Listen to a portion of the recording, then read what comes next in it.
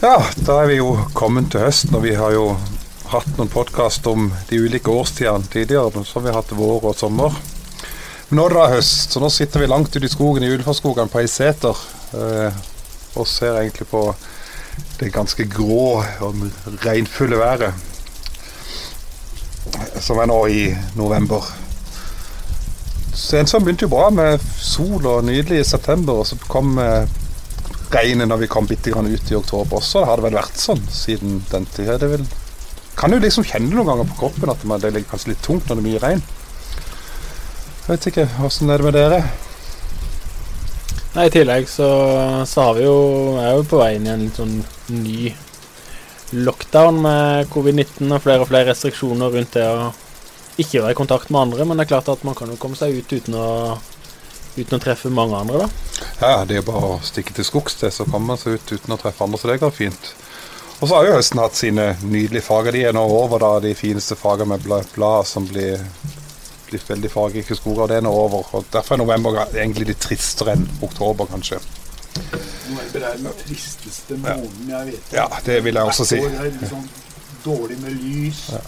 Så blir det litt bedre i desember da, med snø og julebrusen og sånn, men november har alltid vært trist, for man har i tillegg nå regner sånn som nå, så dag etter dag, da kjenner jeg at det gjør noe med meg, og jeg har ikke noen spesiell sårbarhet i utgangspunktet, så jeg lurer på hva det gjør med dem som er sårbare i utgangspunktet. Ja, det er jo de som går inn på litt sånn tunge stunder når høsten kommer, blant annet for høstdepresjoner også. Så er vel også sånn i samfunnet at når høst og vinter setter inn, så er folk mer inne. Kanskje det er mindre sosiale på en måte, og nå vil det bli ekstra mye nå i denne covid-19-tida da, siden folk til nedstenging enkelte steder. Jeg lurer veldig på, siden vi har med oss deg der, Fredrun, rent sånn fysiologisk liksom, er det noen grunn til at høstdepresjoner på en måte er blitt et begrep, et fenomen? Ja, årsaken er litt ukjent, men vi tror det har noe med lys å gjøre. Vi er avhengig av dagslys inn i øynene. Det er ikke for ingenting dagslyslamper virker på depresjoner. Og for meg gjør det stor forskjell om det er lyst eller ikke lyst. Stadig mørke er trist egentlig. Synes jeg det gjør noe med meg. Mentalt, det går tyngre, allting, på et vis. Jeg tenkte veldig på en ting når jeg satt inne i det og jobbet og så ut. Det var mørkt og det er ganske sånn tungt, men så fort man faktisk kommer seg ut, så ser det jo lyset mye mer. Altså sånn som vi sitter her nå under et lite halvtak. Vi er tørre og ser på et nydelig vann. Og så får vi brukt en sans til. Vi får brukt også det å ta inn lukt, altså friskheten, at du kjenner deg i frisk luft. Altså du får litt mer enn å se ut et vindu innenfor en varm stue og kikke ut på regnværet og tenke det er trist liksom. Men når du kommer ut så kan du kanskje bare kjenne på de der behagelige sidene også med å sitte her ute og lytte til regn. Så er det jo hyggelig å høre at du har luktesans, for da har du ikke covid-19. Ja, det har jeg ikke. men hvis du skulle liksom tenke på våre sånn kjernemålgrupper i feltet, så har vi noen liksom tips til hvordan man kan bruke høsten og holde seg litt sånn mentalt oppe? Jeg tror du startet med å si at kom deg ut. Altså, ja, så kom oss ut. Det tar en dørstokkmil, holdt jeg på å si, og så kom oss over og kjenne etter når vi kommer ut. Det kan virke surt og guffet i starten, men det gjør noe med oss mentalt å være ute i naturen, uansett vær. Ja, det gjør det. Og det er jo bare å kle seg etter forholdene også. Slippe å pyse. Finnes ikke dårlige klær. Nei, det finnes ikke dårlige vær, bare dårlige klær, er det ikke det den sier? Det har noe med det å gjøre. Jeg tror at hver gang vi kommer oss ut, så er vi glade for at vi har gjort det. Ja, så er det jo vintertid, så forsvinner jo, nå blir det vel ingen mangel på D-vitaminer for de fleste av oss her oppe i nord, gjør ikke det, Fredrune, i forhold til når vi får mindre lys og...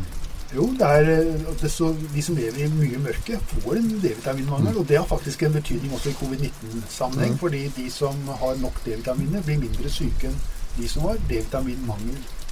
Det er viktig å komme seg ut og få mest mulig lys. Ut en tida på dagen det er lyst, de timene vi har, og nyte de. Så skal lyset falle inn i øynene, det er noe av poenget. Det er ikke nok bare at det er lyst rundt oss, men det skal falle inn på netthinna. Det er det som ser ut som har effekt når man tenker på lysbehandling og den slags. Men jeg synes ikke vi kan snakke så mye om behandling og sykdom. Vi skal snakke om hvilke muligheter som ligger i denne høsten. Også for de gruppene som nå er enda mer isolert, nettopp på grunn av covid-19. så bør vi se på mulighetene I høsten. Ja, for naturen jo alltid til stede. Den jo alt, den har vi jo rundt oss hele tiden, så den kan jo brukes hele året, så fremt vi bare forbereder oss litt og kler oss litt og unngå ubehagelige ting da. Så jeg I hvert fall ikke glad I fryse, så derfor vil jeg heller kle på meg litt ekstra klær når jeg ut. Og så regnet kan vi også motstå, vi har jo klær til hvis man tenker det. Men betydningen av å være ute uansett så stor at det kan veie opp mot at vi sitter inne og ser på det triste gråværet, så det å komme ut og kjenne frisk luft er bare det I seg selv har en betydning for oss alle, tenker jeg. Jeg tenker, du jobber jo litt klinisk for tida, Reidar. Gjør du noe annerledes på høsten? Nei, nå har det jo vært suttet mye utendørs uansett nå I denne her covid-19-tida da, når man har hatt samtaler, men høsten blir jo fort et tema, altså det jo vær I det hele tatt, det jo fort et tema når man snakker sammen med mennesker, også de man følger opp, så blir jo et tema vær, I hvert fall hvis det vær vi ikke har sansen for tida, så snakker man gjerne om det, og at det I seg selv kan føre til at det å snakke om vær, at folk også får den der smalltalken inn I det daglige, for jeg merker jo det når det litt dårlig vær, spesielt når det gjerne vinter og mye snø, da snakker jo folk mer på bussholdeplassen sammen. Altså når det noe vær, så vi kjenner det vær rundt oss, så snakker vi kanskje mer om den på sommeren når det stort sett fint og vi har det behagelig. Så det du sier at det egentlig en ganske sånn god innfallsport til å liksom etablere liksom den første kontakten når man ute og møter Ja, for det har noe felles, og vær har vi jo alle felles. Så det ganske sikkert kort å begynne å snakke om på en måte. Ikke det nok så norsk, tror jeg? Snakke om været. Vi har jo mye vær her I nord, så opp til flere årstider på en dag kan det være, så det skjer mye. Så det ikke noen grunn til å dempe aktiviteten selv om det høsten. Tvert imot kanskje, så bør man øke den nettopp fordi det litt tungt å sitte inne og bare se inn I et grå dag der ute. Gå ut og oppleve dagen, det noe annet enn å sitte og se på den. I stedet for å dyrke det negative med høsten, må vi dyrke det positive med høsten, og ta den I bruk, og kanskje så han kan være oss til nytte. Men fra et recovery-synspunkt, Reidar, hvis du tenker at behandling mer enn bare å ha samtaleterapi på et kontor, hvordan ville du si at høsten kunne brukes? Nei, som ellers årstider, ut på tur, på en måte. Men det som også med høsten som jeg har gjort, når jeg jobbet med pasienter som var alvorlig syke, det var at vi for eksempel bare det ut og høste av naturen, altså. Blåbærtur, altså sånn tidlig høsten, når det snakker om å finne bær og det som gror som vi kan dra nytte av og lage opp gjennom årstida. Gå på bondegård og kanskje plukke noen poteter og litt sånn forskjellig. Det jo en viktig del av høsten. Og så går vi inn I mørketida hvor gråvær kom, det regn som vi heller, da det det om å være ute. Så vi var ute, jeg hadde tur en gang I uka når vi drev gruppe med pasienter, og vi var ute uansett vær, en gang I uka, I noen timer. Og de gleder seg over det. Det var stort, spesielt å komme på en liten topptur som ikke var veldig høy, men det handler om mestring. Faktisk, det var ikke vant med å være ute på, spesielt på en sånn tid av året, var det ikke vant med det hele tatt, men det var en god opplevelse. Jeg blir litt nysgjerrig, for jeg tenker at vi nevnte akkurat dette her med at det finnes ikke dårlig vær, bare dårlige klær, og jeg vil jo anta at turklær kanskje ikke det som høyest på prioriteringslista over en del av de klientene du møter.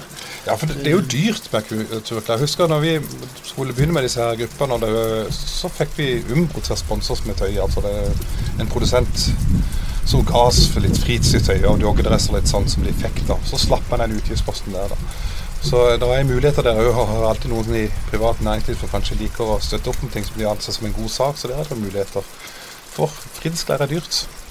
Men turutstyr ellers kan du vel låne? Det ikke sånne lånesentraler og sånne ting I de fleste kommuner? Ja, I hvert fall på type aktivitetstilbud. Jeg litt sånn usikker på hva det finnes av rene sånn ytterklær, for eksempel. Da. Men det klart at når vinteren kommer etter hvert og sånt, så har det jo mye ting som kan lånes på diverse utstyrsentraler av skøyter og ski og den type utstyr. Da. Det jo verdt å sjekke ut om det mulig for å låne klær. Jeg vil jo tro at også mulighet til å kunne låne noen klær. Noen ser I hvert fall det kommer an på tilbudet.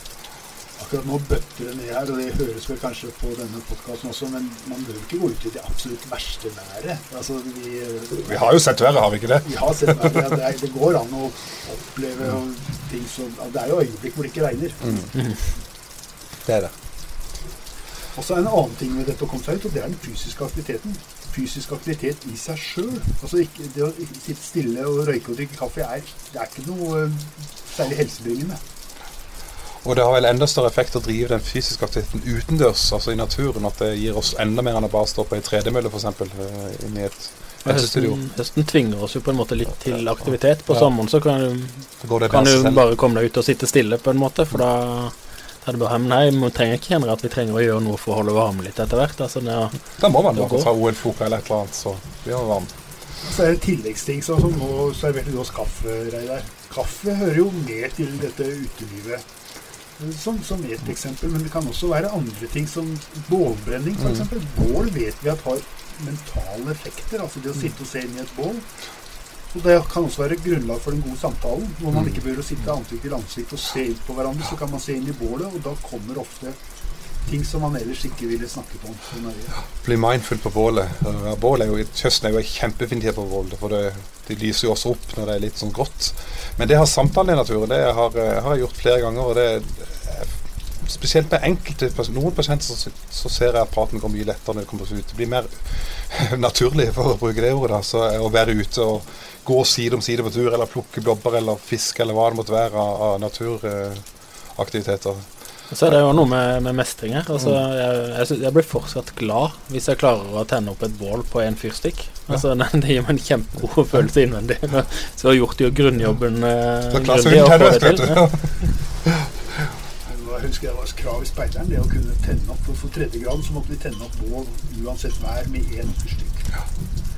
Og jeg tror jo også at mange av de som vi nå snakker om, som trenger litt støtte, de har ferdigheter som kanskje kommer til syne mye bedre når vi er ute på sånne turer. Ferdigheter som ikke synes så godt i et moderne sånn daglig samfunn, men som ute i naturen viser seg å fungere. Ja, den sosiale biten ute i naturen, når man tar med grupper i naturen, altså de ferdighetene som virkelig kom frem da, det var den der medmenneskeligheten som de alle hadde med å kunne hjelpe til med, å lage bål, det hjelpe til med å steke pannekaker, hva det måtte være, det å prate med medpasienter og oss andre. Det selv så at de vokste på. Men de ble mer som oss alle, vi gjorde noe mer normalt, for de fleste av oss er jo glad i å gå på tur, og det tror jeg også våre brukere der ute også setter pris på, at det er like viktig for de som for oss å komme seg ut. Så får du kanskje også vise frem noen ferdigheter som du egentlig ikke visste at du kom til å være stolt over. Altså det er liksom det å få en fisk, se at man kan være til nytte også for andre. Folk som har fått sin første fisk, de er kjempestolte. Altså det er klart, altså sånne minner også, det å hjelpe til med å få minner. Man har gjort noe stas til en høst, altså man har vært ute på noen turer som man husker for lang tid fremover. Det er også en betydning.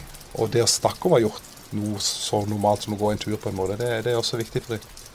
Og det med likeverd, det er ofte sånn dem og oss, ikke sant? Også terapeuten, også pasienten, eller den som er hjelper og den som skal motta hjelpen. Men når vi er ute i naturen, så viskes en del av de skillene helt ut. Vi blir mye mer like. Vi er jo i naturen på like premisser, er vi ikke det? Altså naturen er jo like for oss alle. Så det likeverd kommer nærmest med automatisk når man går ut og kommer ut av de der kulissene som kanskje kontoret for noen opplever som, så kan vi bare begrense det hierarkiet som ligger der på noe. Er det ikke behandlingstilbud som utnytter dette veldig? Jeg har hørt om noen i Kristiansand, forskjellige plasser hvor dette med naturen. Vi har jo også Loland som utnytter dette med naturen veldig bevisst og sier at det er med på å øke akkurat det vi kalte mestring, Asle. Mestringsfølelse. Ja, det er flere steder som har noen voldsomme villmarksturer, og så har du disse medvandrerne som er private, som går på lange turer og hjelper folk ut av rusen på den måten da. Ja, så tenker jeg det som er litt fint med det er jo at du har jo på en måte alle et like stort ansvar for at turen blir vellykket. Alle har en like stor påvirkningskraft, selv om vi ikke har nødvendigvis med oss de samme ferdighetene inn, så er jo ansvaret det samme. Ja, ansvaret er helt likt for alle. Vi skal lage alle bidrar til å få en best mulig tur. Og så er det jo slik at det er jo ikke sånn at vi må gå på de store villmarksturene. Det er bare å komme oss ut sånn som vi gjorde i dag. Altså, vi har jo ikke brukt kjempemye energi for å komme ut her, men vi har kommet oss ut. Vi er ute og sitter her og kjenner på høsten. Så en film en gang, og en fjelltur, overnattingstur i vinterfjellet, og der var det sånn at en del av disse hjelperne, eller en del av disse terapeutene, de ble pingler, mens de som vi trodde var pingler i utgangspunktet, de tok ansvar og reiste stormen av, for å si det sånn. Tåler en støyt, kanskje? Tåler en støyt, ja. Nei, for det vil jeg tro, for jeg ser på noen av de turene som jeg ser noen av disse her i Kristiansand kommune tar, så tror jeg kunne ha kollapset etter en stund, altså. Jeg tror ikke jeg hadde vært så sprek som mange av de der som virkelig står på innover, altså. Og ikke minst, så de hadde i hvert fall følt mestring hvis jeg hadde vært med på en sånn tur, for å si det sånn. Nå er det jo bare dere som ser hva dere ser, men beskriv hva dere ser når dere ser utover nå. Nei, jeg ser ei seter, en stul, og så et fint vann, en innsjø som heter Stavsjø. Og masse, natur. Mye trær. Mye trær, I litt forskjellige farger. Og mye vann. Mye vann, ja. Både i luft og til vanns. Men vi skal vel ha en sånn naturpodcast til? Vi må ha en vinterpodcast, da. Da får vi ta det i januar-februar. Når det blir kaldt. Kaldt, når det er litt klarere i lufta. Kanskje vi må lage et bål da, kanskje? Det kan jo hende. Det kunne vi, så at vi hørte at det knitret. I dag har vi fått med oss regn og den stemningen det faktisk gir, og så kanskje det blir bål neste gang da. Har vi ikke noe mer å si, kanskje? Jeg vet ikke, har dere noe dere brenner inne med når vi snakker om bål? Har dere noe dere brenner inne med? Nei, jeg tror vi har nevnt en del jeg tenker hvis du skal konkludere litt, så tenker jeg den der dørstokkmila her er et viktig poeng, for jeg tenker at det å komme seg ut er jo faktisk fortsatt like deilig som det er på sommeren. Det er bare litt mer jobb akkurat det å komme seg på tur. Litt mer forberedelser, det er ikke så mye, men litt mer. Dørstokken er litt høyere på høsten enn den er på sommerstid. Så er det jo veldig deilig å kunne reise et sted som dette, den seter inne i skogen. Det er jo helt fantastisk. Men det ligger jo der. Altså sånne plasser ligger jo rundt oss. Vi bør ikke reise så langt som vi har gjort nå. Ja, det finnes jo masse fine turisthytter rundt forbi som man kan dra og besøke. Vi er jo veldig heldige som bor i dette landet med så mye tilgjengelig natur for de fleste av oss. Det er jo fantastisk, et privilegium. Så til behandlingsapparatet, bruk naturen, det er det vi egentlig sier. Det er terapi i naturen. Og er rundt oss hele tiden. Da runder vi av. Ja, takk for oss.